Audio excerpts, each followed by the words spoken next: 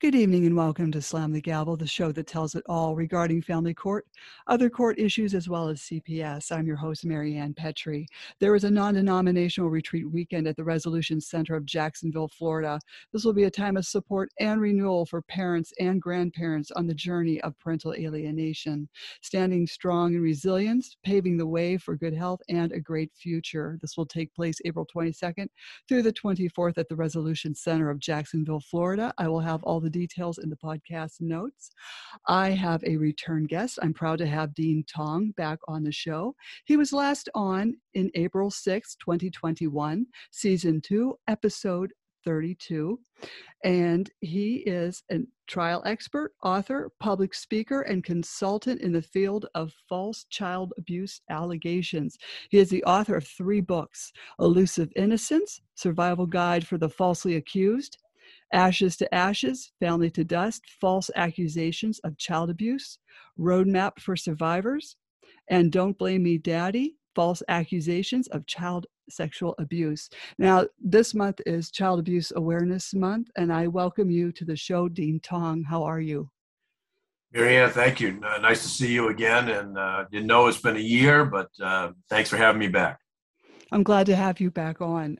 You're a wealth of information, and with everything that goes on with false allegations and with child abuse, we have a lot to learn from you.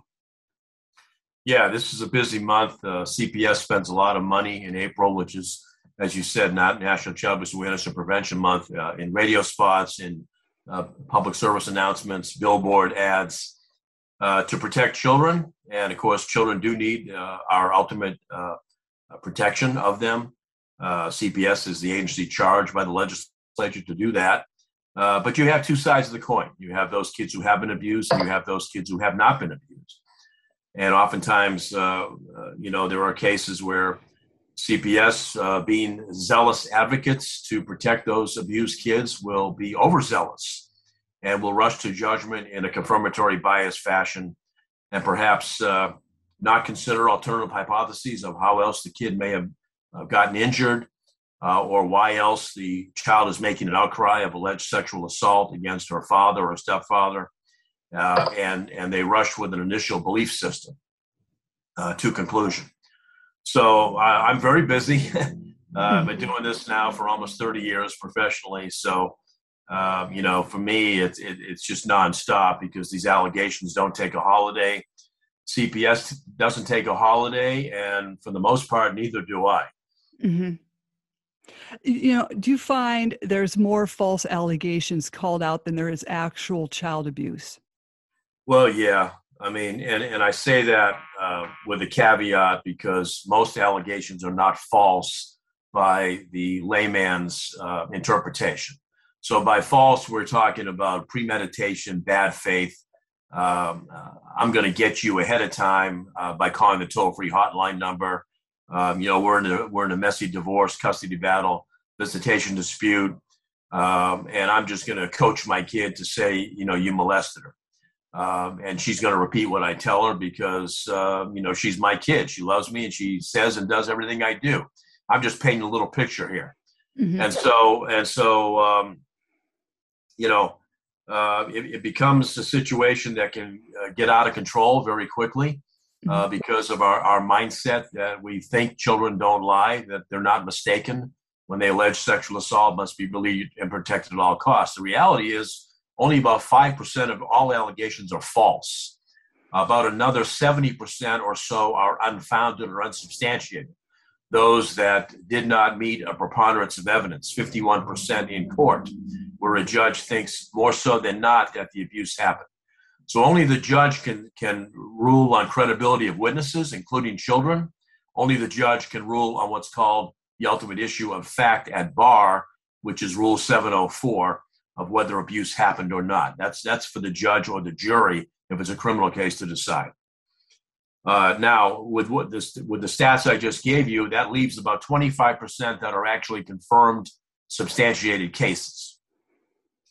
Let me say, in law in all 50 states, outside of Pennsylvania, in CPS court, that I'm aware of, the rule of law or the burden of proof is preponderance of evidence, prima facie evidence, 51%. It's a very slippery slope. It's a very gray area.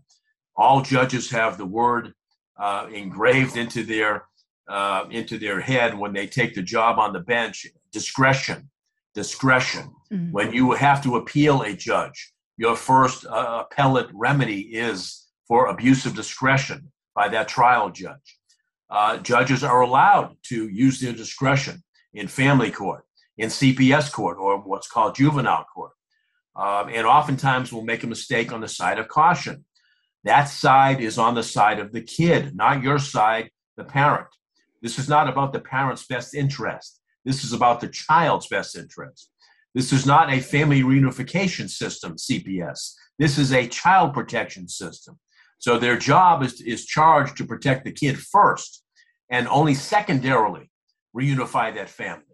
And I'm going back to the Clinton law, also known as ASFA, the Adoption Safe Families Act of 1997, 25 years ago, where the Clintons passed this law, of course, President Bill Clinton with his wife Hillary.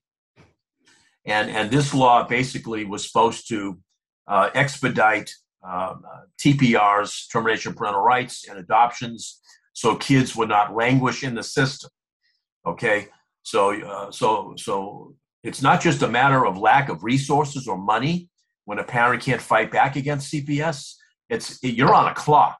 If you are on a clock, it's a lack of time, and your hourglass may be running out. You've got 12 to 15 months to turn this around and get those kids reunified back in your home. You're only allowed 2 judicial review hearings, one every 6 months.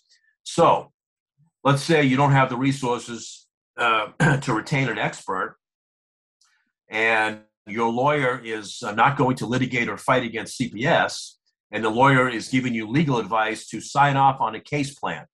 So the CPS lawyer says, okay, just sign your John Hancock here, Mr. Jones, Mrs. Jones, and we will reunify you with your kids, kinship care, or relative placement with your family, even in another state, what's called an ICPC, interstate compact placement for custody. So if the accused family has extended family in another state that can take the kids, that's always an immediate option.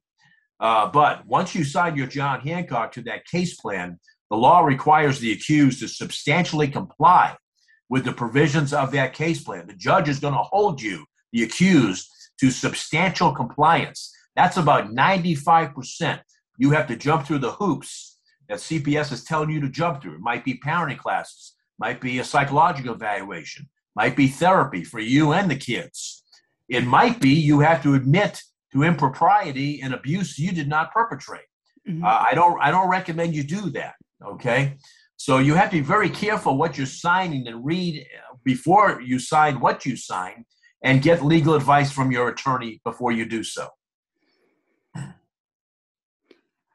You know, a lot of parents are not even letting them into the house. They may show the child through the door, but just not let them in. I mean, I myself made the mistake of letting them in. I couldn't get rid of them. But, what is your advice? I mean, that's a Las Vegas crapshoot, Marianne. I mean, if you do that, you're being, you're being confrontational, right, with CPS, right? And certainly, you are exercising the castle doctrine. A man's home is his castle. Clearly, nobody comes in your house who you don't want to without a warrant. I get it. The problem is you're telling CPS, we don't, as a parent, we're not going to give you access to our kid to do a minimal facts interview with that kid to see if that kid has any bruises or welts or marks on him or her. Here's the problem with that. CPS can get right on the phone and call the police. Now you have escalated the situation. Now the police show up, they will knock on your door. If you don't open the door, they can't enter. They have to have a warrant, fact, but they can go get a warrant. If you do that, now you have perhaps, basically caused the police to be involved. Now you've accentuated the situation to a criminal case.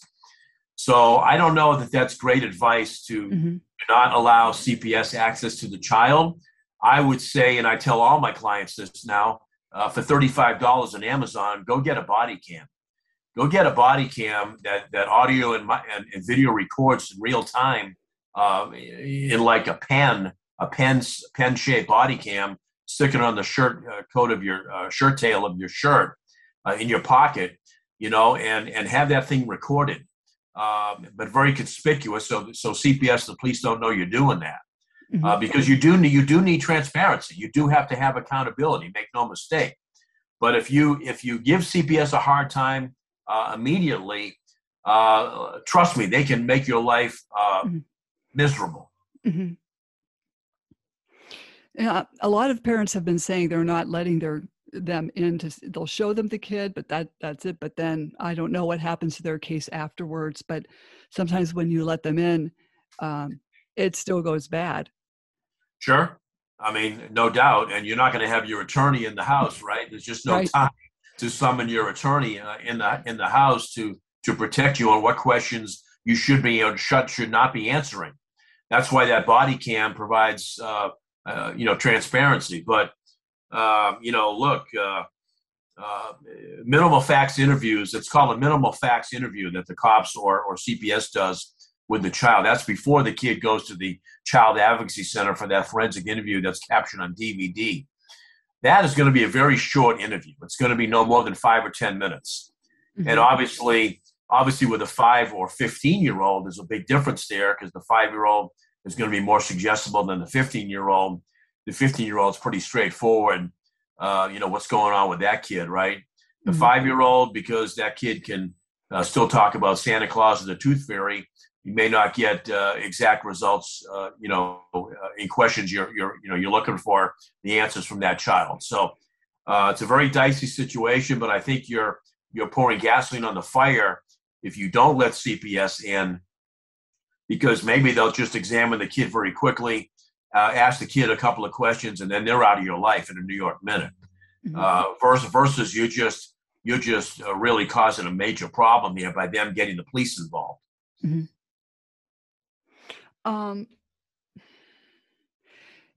With, even in I've heard parents say that they'll take their child to a children's hospital, and they're saying that these hospitals are working in tandem with CPS. Well, I don't agree with that. I mean, as far as you don't have any proof that there's some type of covert conspiracy between a hospital or doctor or nurse and CPS. They are mandated reporters, just like therapists, teachers, police officers, nurses and doctors are all mandated reporters. So they are required by state and federal law to report any reasonable suspicion of child abuse or neglect. That is within their purview and discretion. What is reasonable suspicion? It could be an unexplained bruise in an area of the body they wouldn't expect to find a bruise. It could be, the child made an outcry during the intake interview with the doctor or nurse in the hospital.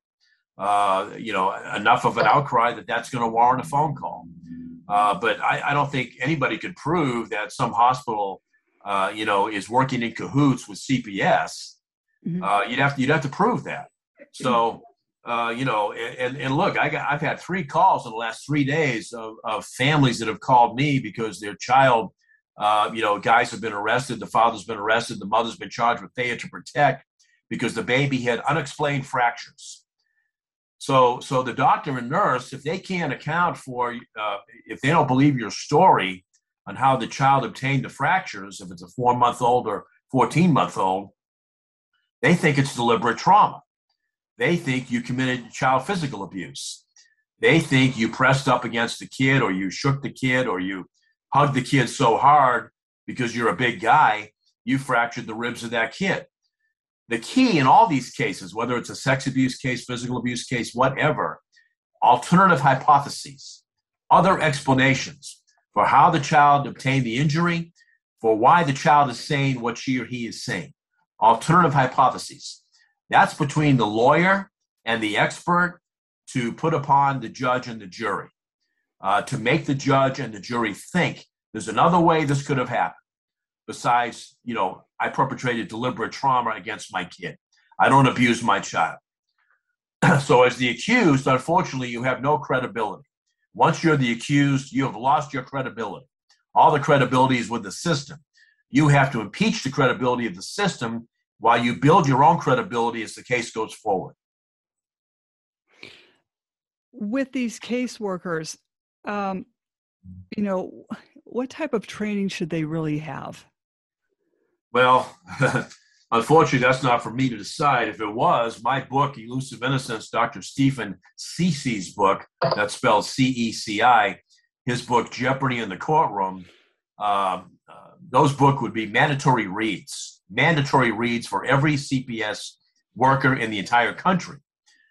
Whether you're trained through the NASW, the National Association of Social Workers Association, whether you're trained through the Child Welfare League Association, CWLA, whether you go through your own state policy and training manual training to become certified as a child protective investigator.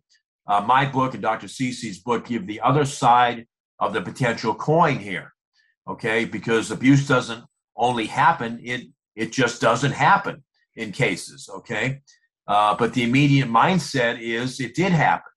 And you have to prove a negative, and you have to prove, that something did not happen. Well, welcome to my world. Welcome to my website that's been up on the net for over 25 years.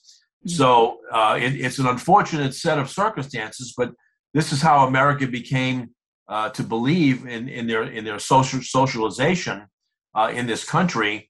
We kind of went into an overprotective mode of children, and with all due respect, women.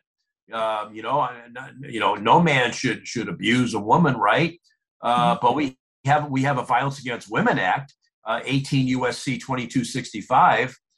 Title 18 U.S.C. 2265 is VAWA. That was authored by our current president, Joe Biden, in 1994 when he was a senator under Bill Clinton. And he and Bill Clinton passed the VAWA in 1994. We don't have a Violence Against Men's Act. Mm-hmm. We only have a Violence Against Women Act. And with that, a woman can give a statement of fear, threaten bodily harm, and get an ex parte order for protection in a New York minute. And I can assure you the accused, the man, will have a no contact order just based on a judge signing that. Statement of fear, threaten bodily harm. Maybe you were deployed in Iraq. Maybe you carried weapons, obviously, when you were deployed. Maybe you have rifles and guns at home. So maybe you're considered nefarious because you're ex-military. And because you're considered nefarious, because you are ex-military, the judge is going to grant that protective order because he doesn't want to be on the 6 o'clock news or the front page of the local newspaper that he didn't protect a woman and she gets hurt that later that evening. So it's all about the four-letter word risk. Mm-hmm. What I try to do in my business is try to help the attorney eradicate that risk, remove that risk, which is why I pretty much require all of my clients to go through what's called risk assessment testing. Mm-hmm. What does that entail? Is that other than a lie detector test? No. Lie detectors are inadmissible in 48 of the 50 states. They're only admissible over objection by the state in Ohio and New Mexico. However, because police are trained at the academy in polygraph, it can be a useful tool in influencing sex crime detectives and prosecutors to not formally charge or indict the accused of in a child sex case if you obtain an NDI, no deception indicated, from a respected polygrapher or polygraph examiner. So, for example, I was using for a while there Dick Ratcliffe. His website is federalpolygraph.com. Dick became an expert in child sex abuse polygraphs. He's out of the state of Georgia. Federalpolygraph.com. Now, Dick's got to be close to 80 years old. That's assuming he's still doing what he's doing. But no, this is called psychological risk assessment testing. This has nothing to do with a polygraph, because a polygraph measures your vital signs, your blood pressure, your pulse, your respirations. and hopefully, your lawyer would not advise you to take one if you are stressed, because any stress, any elevation of cortisol coming from the hypothalamus in the brain can cause a inconclusive or failed polygraph result just based on the fact that you are going through a lot of anxiety and stress. No, the psych testing is paper pencil testing, psychological test administration. So, for example, MMPI-2, CAPI, CAPI, which is that's our gold standard test if you've been accused of child physical abuse. The CAPI, and so this risk assessment includes a mental status examination conducted by my psychologist colleague. It includes a clinical interview and includes about 6 or 7 hours of psychological testing. Now, if you've been accused of a child sex abuse crime, or if you haven't been arrested but you're on a criminal investigation, but CPS has come after you because they believe they can get at what's called a dependency against you in juvenile court, meaning that a judge will adjudicate the child dependent by statute, which means that you, the accused, have abused, neglected, or abandoned that kid. Then we will administer to you what's called the ABLE screen test as part of that child sex abuse profile. So the website for that is ablescreening.com, ABEL screening.com. That is our gold standard child sex test. Now, in that test, we are looking for your sexual interest level in kids. So, for example, if you were accused of molesting a 6-year-old girl, we're looking to make sure you have no sexual arousal or interest in prepubescent female children versus your entire life of having intimate consensual relations with adult women. Okay, so we are going to be showing you pictures of little kids versus adult women. Nothing pornographic here. No naked pictures. Nothing like that. But you are going to assess your basically your interest level in these pictures via a laptop computer. So you will be controlling a mouse, which works on a Likert scale of 1 to 7. 1, you're more averse or disgusted by the picture, or 7, you're more interested or aroused by the picture. Now, there's also what's called the ABLE questionnaire for men, which is the written part of the ABLE screen test. So it's a 2-part test. And there we're assessing your cognitive distortions. So pedophiles or child molesters are very clandestine criminals, probably the sneakiest criminals of all out there, the smartest criminals of all out there, the actual pedophiles. They will try to justify their actual abuse. We will know that within the cognitive distortion scale score of your ABLE screen test. If you score higher than 25%, you're basically trying to con us. You're lying to us. You're trying to beat the rap here. I've had guys score as high as 50, 60% in some cases.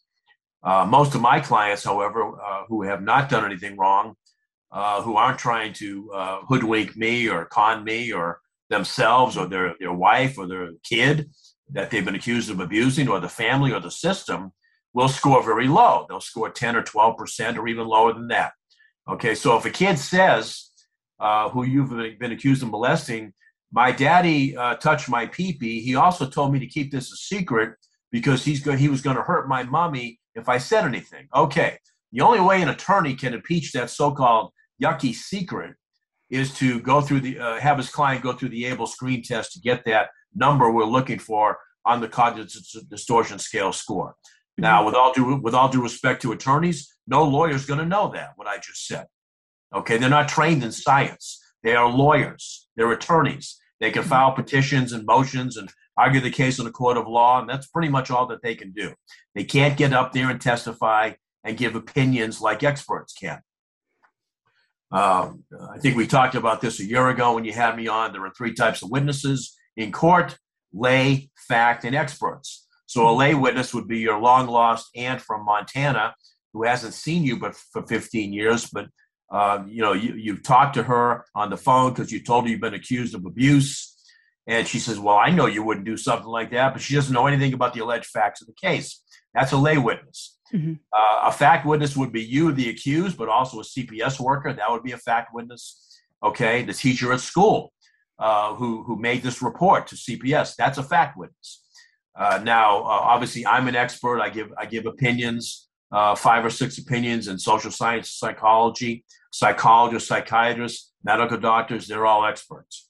Experts are the only witness who can give opinions in a court of law. Mhm. All 50 states, you're decided whether you're an expert or not due to the case law in that state. So, for example, you told me before we came on the air here that you became or you testified as an expert in the case in Wisconsin. Wisconsin adheres to what's called the Daubert standard, DAUBERT. That is the higher standard for an expert to go through to tender as an expert. What do I mean by that? Daubert has strict criteria that an expert must meet in order for a judge, who's the gatekeeper of the science, to find that person to be an expert, such as the theory or science you're testifying to, let's say it's parental alienation, for example, has to be published. It has to be peer-reviewed. It has to have a known error rate. It has to be scientifically reliable.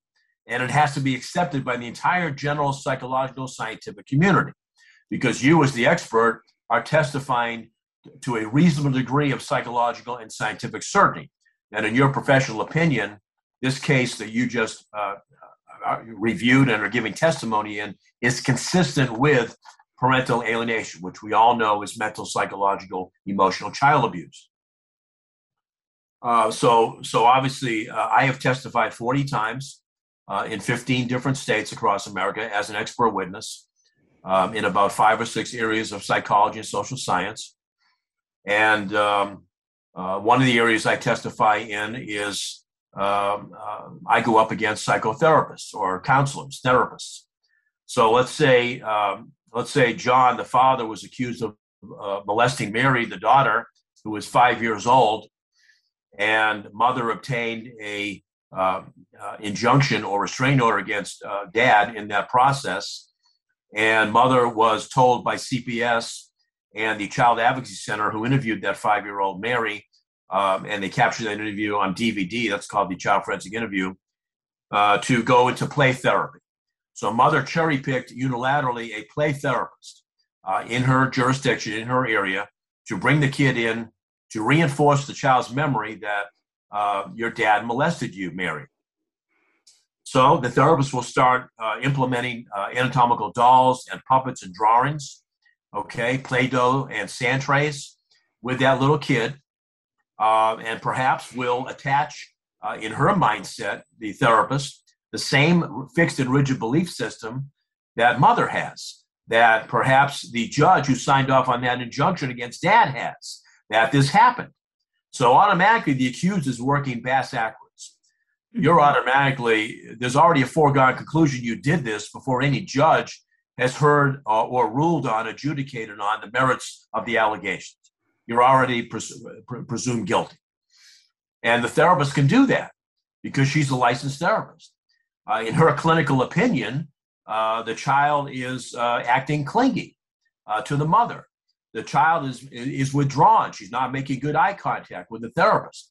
The child is complaining through the mother's report of enuresis, bedwetting, nightmares and flashbacks, curling up in a fetal position, perhaps baby talk, thumb sucking, regressing. Okay, this could be consistent with child sexual assault. It also be consistent with 100 other things. Okay, but the therapist is not doing what we call source monitoring. She's not trying to vet the allegations. She is not doing a fact checking. Okay, she's not making collateral contacts to any other professionals. She's not searching and exploring for alternative hypotheses. It's essential that everybody in these cases, whether it's shaken baby syndrome, whether it's Munchausen by proxy, whether it's child sexual assault or abuse, search for alternative hypotheses, other explanations for why the kid is saying what she's saying, other reasons for why the kid is presenting to the ER with the injuries that the parents brought the kid to the ER for. So, for example, here's an ER case anecdote.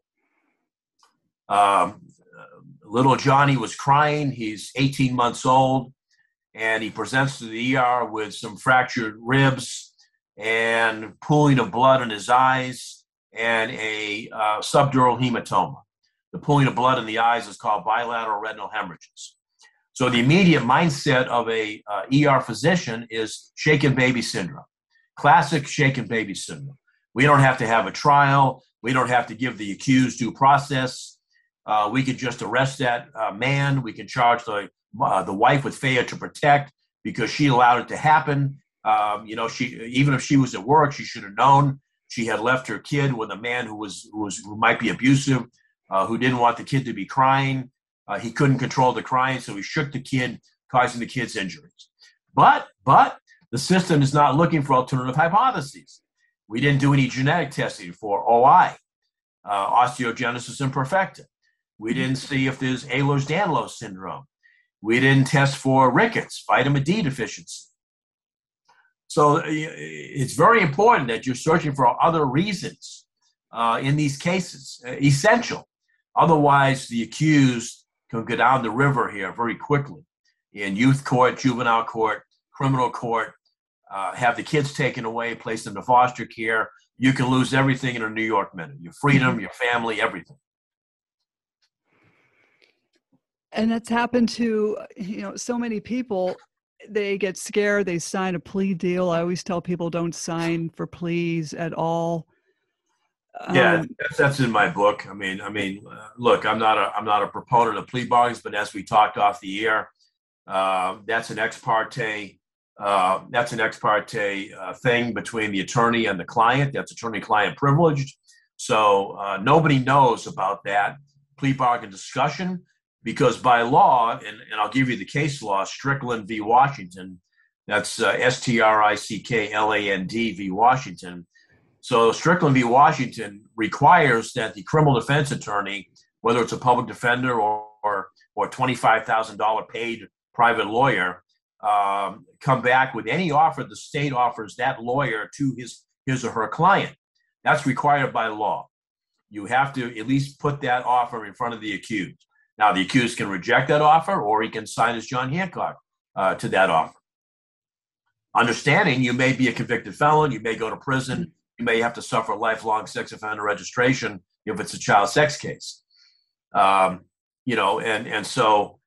plea bargains will not be discussed with the expert. They won't be discussed with the extended family. That is attorney-client privilege between lawyer and client. And we just talked about this case that I was on, where I was getting ready to testify, and my client voluntarily terminated his parental rights. I had no knowledge of that. I was not made aware of that ahead of time, that might even be an issue on the table. Lawyers are not going to discuss that with you. Here I am on the case for a year, and the lawyer does not discuss that with me, and so why does the lawyer do that? Well, maybe the lawyer doesn't know the alleged facts of the case as good as the expert. Mm-hmm. Maybe the lawyer feels like he or she's not going to ask the right questions on direct or redirect examination of his expert. And therefore the expert could be impeached for some reason by the opposing counsel.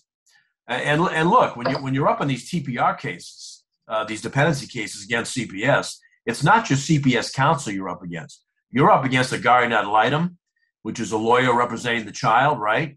Okay, that lawyer is almost always on the side of the child, has to be, because that's the lawyer representing the child's best interest. That lawyer is the judge's lawyer in the field, that guardian ad litem. That is the judge's expert attorney in the field.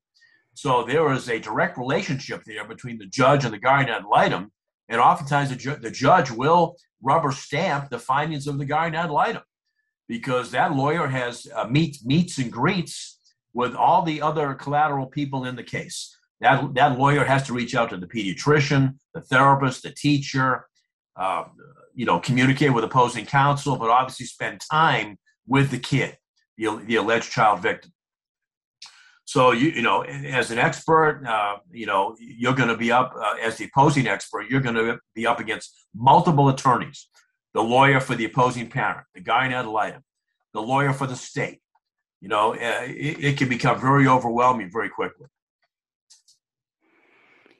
And you've been doing this for 25 years. I don't know how you've done it this long. Not easily. Yeah. It's like, well, what do you do for an outlet to get rid of your stress level when you come out of these cases? I was asked that same question back in the 90s, like 22, 23 years ago, late 90s. I was asked that question at a conference I was presenting at. Hey, man, what do you do to relieve your stress and your anxiety? I say, well, take a deep breath. Go have a beer and take a deep breath. And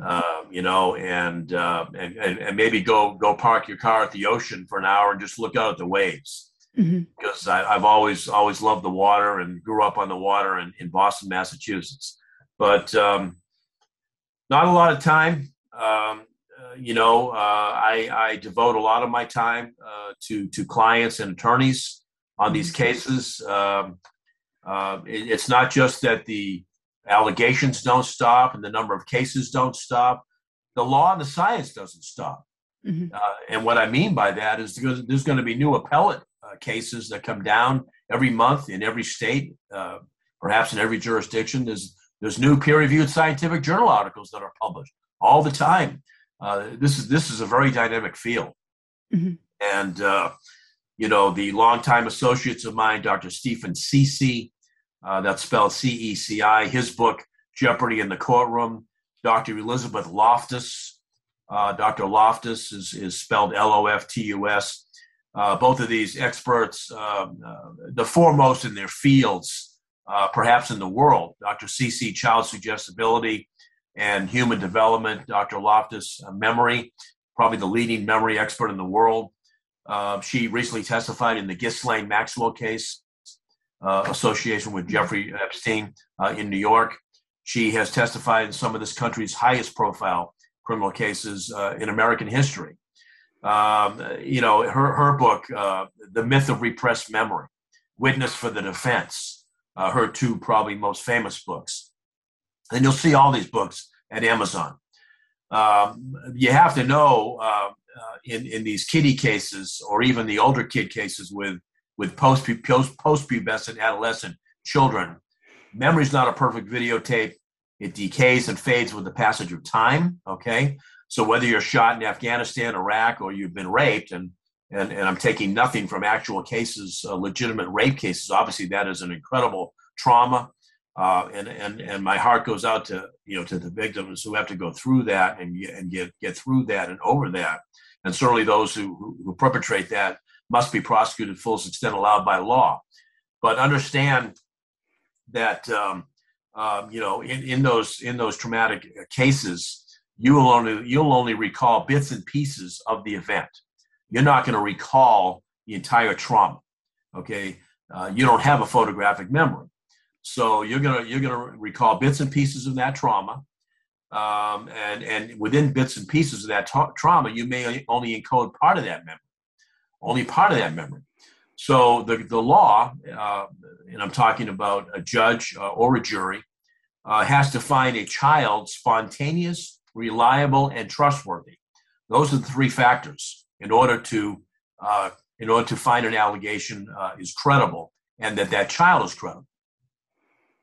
The expert for the defense can give an opposite opinion after review of the alleged facts, and of course the child's DVD interview. That's the nuts and bolts of most of these cases.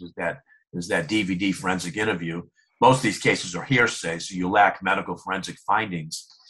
The expert can give the opposite opinion that the kid was neither spontaneous, reliable, nor trustworthy, but tainted, contaminated, and adulterated by coaching or indoctrination or recovered memory therapy. Maybe the therapist was well-meaning, well-intentioned, but misguided. Maybe the therapist put words and thoughts or ideas into the mind of the kid. Maybe the child forensic interviewer did the same. Maybe the therapist used an inappropriate play therapy methodology and the therapist was not an RPT. The therapist is supposed to be an RPT, registered play therapist. Okay, so if you go to the website a4pt.org, that's a4pt.org. You can put the therapist's name in the search box. That's the American Association for Play Therapy website. You can put the therapist's name in the search box and learn if the therapist has the appropriate designation of RPT, registered play therapist, certified play therapist, to actually be conducting that play therapy. There are two types of CCPT, child-centered play therapy, directive and non-directive. Directive is when the therapist is actually working with the kid, with the dolls, with the puppets, with the drawings, with the sand trays, with the Play-Doh. Non-directive is the kid is doing it of his or her own free volition. Okay. So what I'm looking for when I go over these DVDs, Marianne, is I'm looking to see did the interviewer even screen the kid for coaching, possible coaching. So that would be, for example, Mary, did anybody tell you what to tell me today? Okay. Did your mommy tell you to tell me bad things about your daddy to me today? Okay. If the dad's the one accused.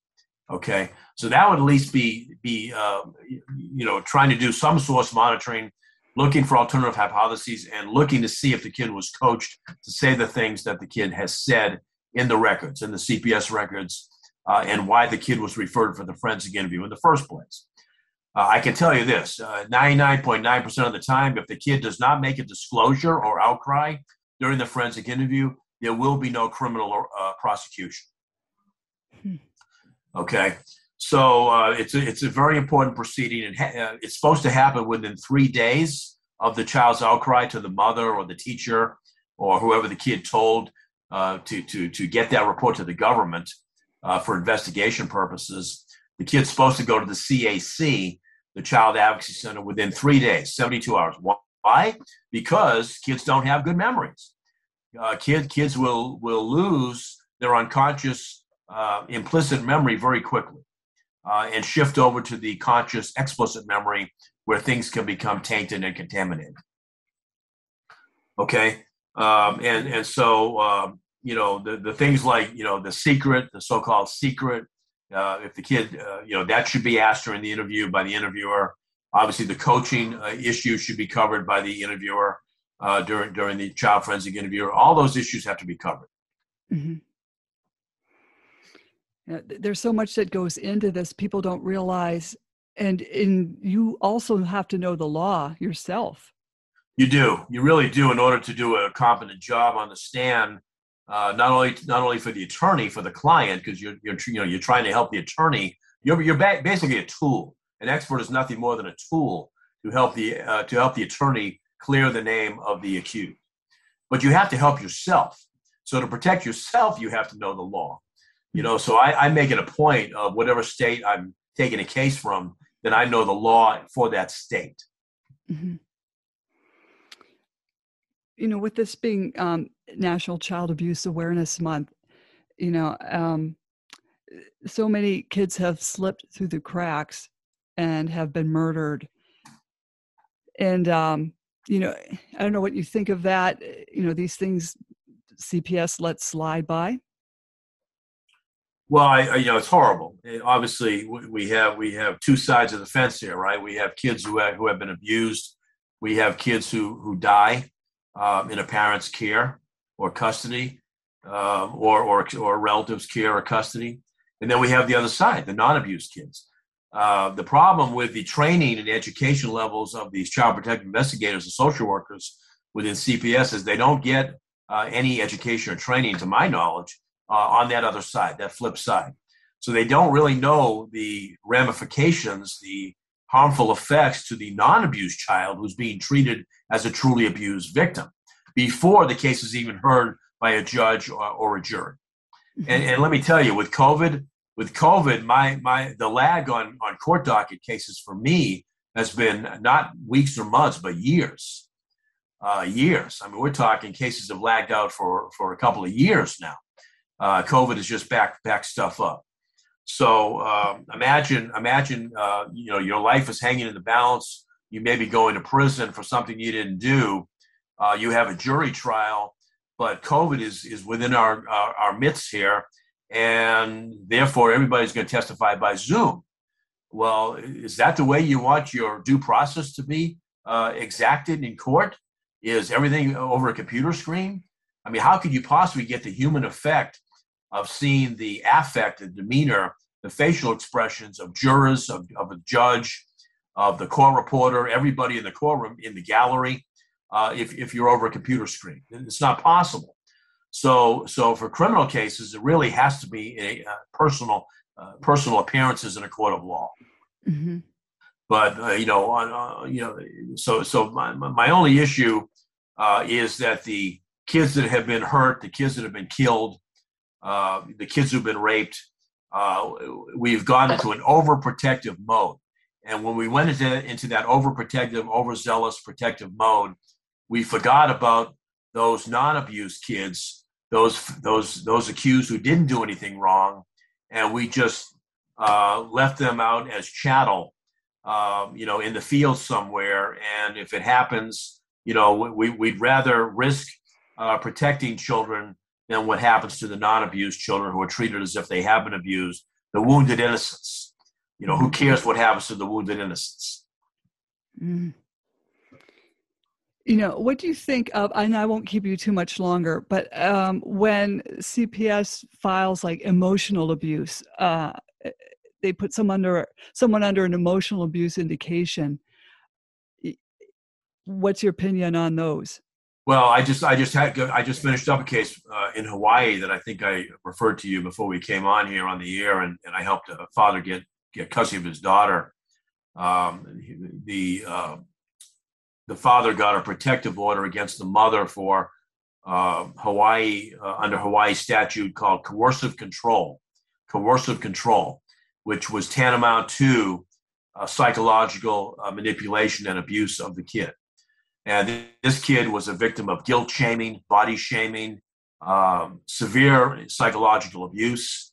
If you Google, I think it's 995.53 in the DSM, that is child psychological abuse. So that is a subtype of parental alienation. So along with estrangement and parent-child relational disorder, child affected by parental relationship distress, we have this child psychological abuse. Now, CPS doesn't go into a whole bunch of stuff in their policy and training manual on emotional abuse because I don't know if they think it's that much of an issue. I think they're starting to pay more attention to it now because social media online and even offline has hit this issue of parental alienation on the top of the head, very succinctly, that this is something we have to pay attention to because all families are now being affected by this issue called parental alienation, which my former associate, who passed away almost 20 years ago, Dr. Richard Gardner, authored back in the early 80s. Mm-hmm.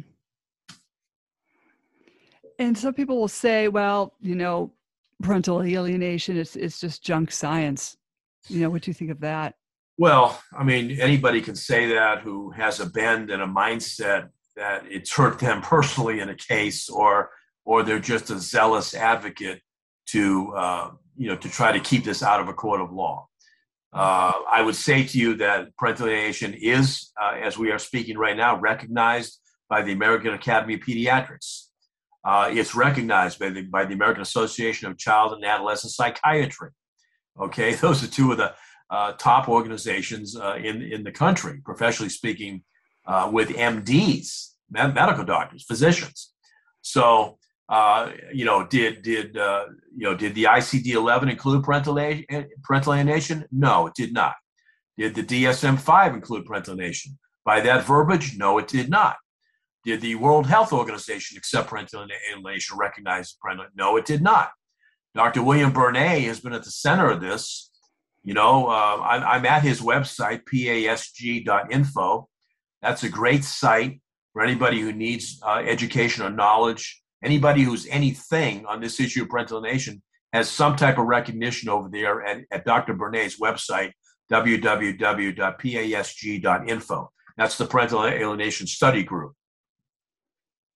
So I would say to you, for those of you who discount parental alienation or you say it's junk science, please first read the peer-reviewed articles authored by Dr. Jennifer Harman and Edward Kruk. They published a great article in Psychological Bulletin. Okay, the end of 2018, I believe it was, and then of course Joan Meyer came back with this counter, protestation against parental alienation. Well, she's a longtime advocate against it. I mean, all you got to do is Google Dr. Joan Meyer, professor out of Washington D.C., George Washington University, and she was the star on the PBS special. Breaking the Silence children's stories that aired almost 20 years ago. So she has a long history of being an anti-advocate of parental alienation. That's known history. But then to piggyback the Meyer protestation, of course, Dr. Bernay, I strike that, Dr. Lorandos, Desmothinos Lorandos, Demos, his nickname. His website is www.psychlaw.net. Fantastic expert. He is a JD PhD, so he's a lawyer and a psychologist, but he handles most of his cases as an attorney. Psychlaw.net, Dr. Lorandos out of Michigan. He's also licensed to practice law in about a half a dozen states. Dr. Lorandos came back with Dr. Harman, Jennifer Harman out of Colorado, and published a comeback answer to Dr. Meyer's protestations of the science of parental alienation. And look, what's the one word that the non-supporters of parental alienation dislike? It's alienation. Why is that? Because to them, this is a willful use of abuse. In other words, this is malicious. When you say alienation, what are you saying? Well, the parent wielded that child as a pawn, weapon, or tool, to accuse the targeted parent. So you're saying that my client is an alienator, and she wielded that kid as a pawn, either sexual abuse allegations or just mere vilification or denigration of the targeted parent. You're a jerk. I have all this on text message and emails, and I have messages at OFW and APCLOS and Talking Parents. All the parenting methodologies, and so they don't like that, and so they don't like the word alienation. Okay, well, let's call it something else. I mean, really, it exists. It's a science. I mean, we have peer-reviewed empirical studies on this now. It's recognized by the organizations I just said, the AAP and ACAP. ACAP, by the way, is acap.org. That's the American Association for Child and Adolescent Psychiatry. So aacap.org. Fantastic articles over there. Fantastic brochures over there. I encourage all of you folks to spend some time over there and download and print out some of the publications over there. Oh, I appreciate your time. Thank you so much. You're welcome. If anyone needs to reach you, how do you want to be contacted? Yeah. So just go through my website, www.abuse-excuse.com. All my contact info is over there. Thank you again so much for your time, Dean Tong, and I'm sure we'll be on again. Thanks for having me again, Marianne. It's good to be back. Thank you. Have a good day. You the same. Okay. Bye-bye. Bye-bye.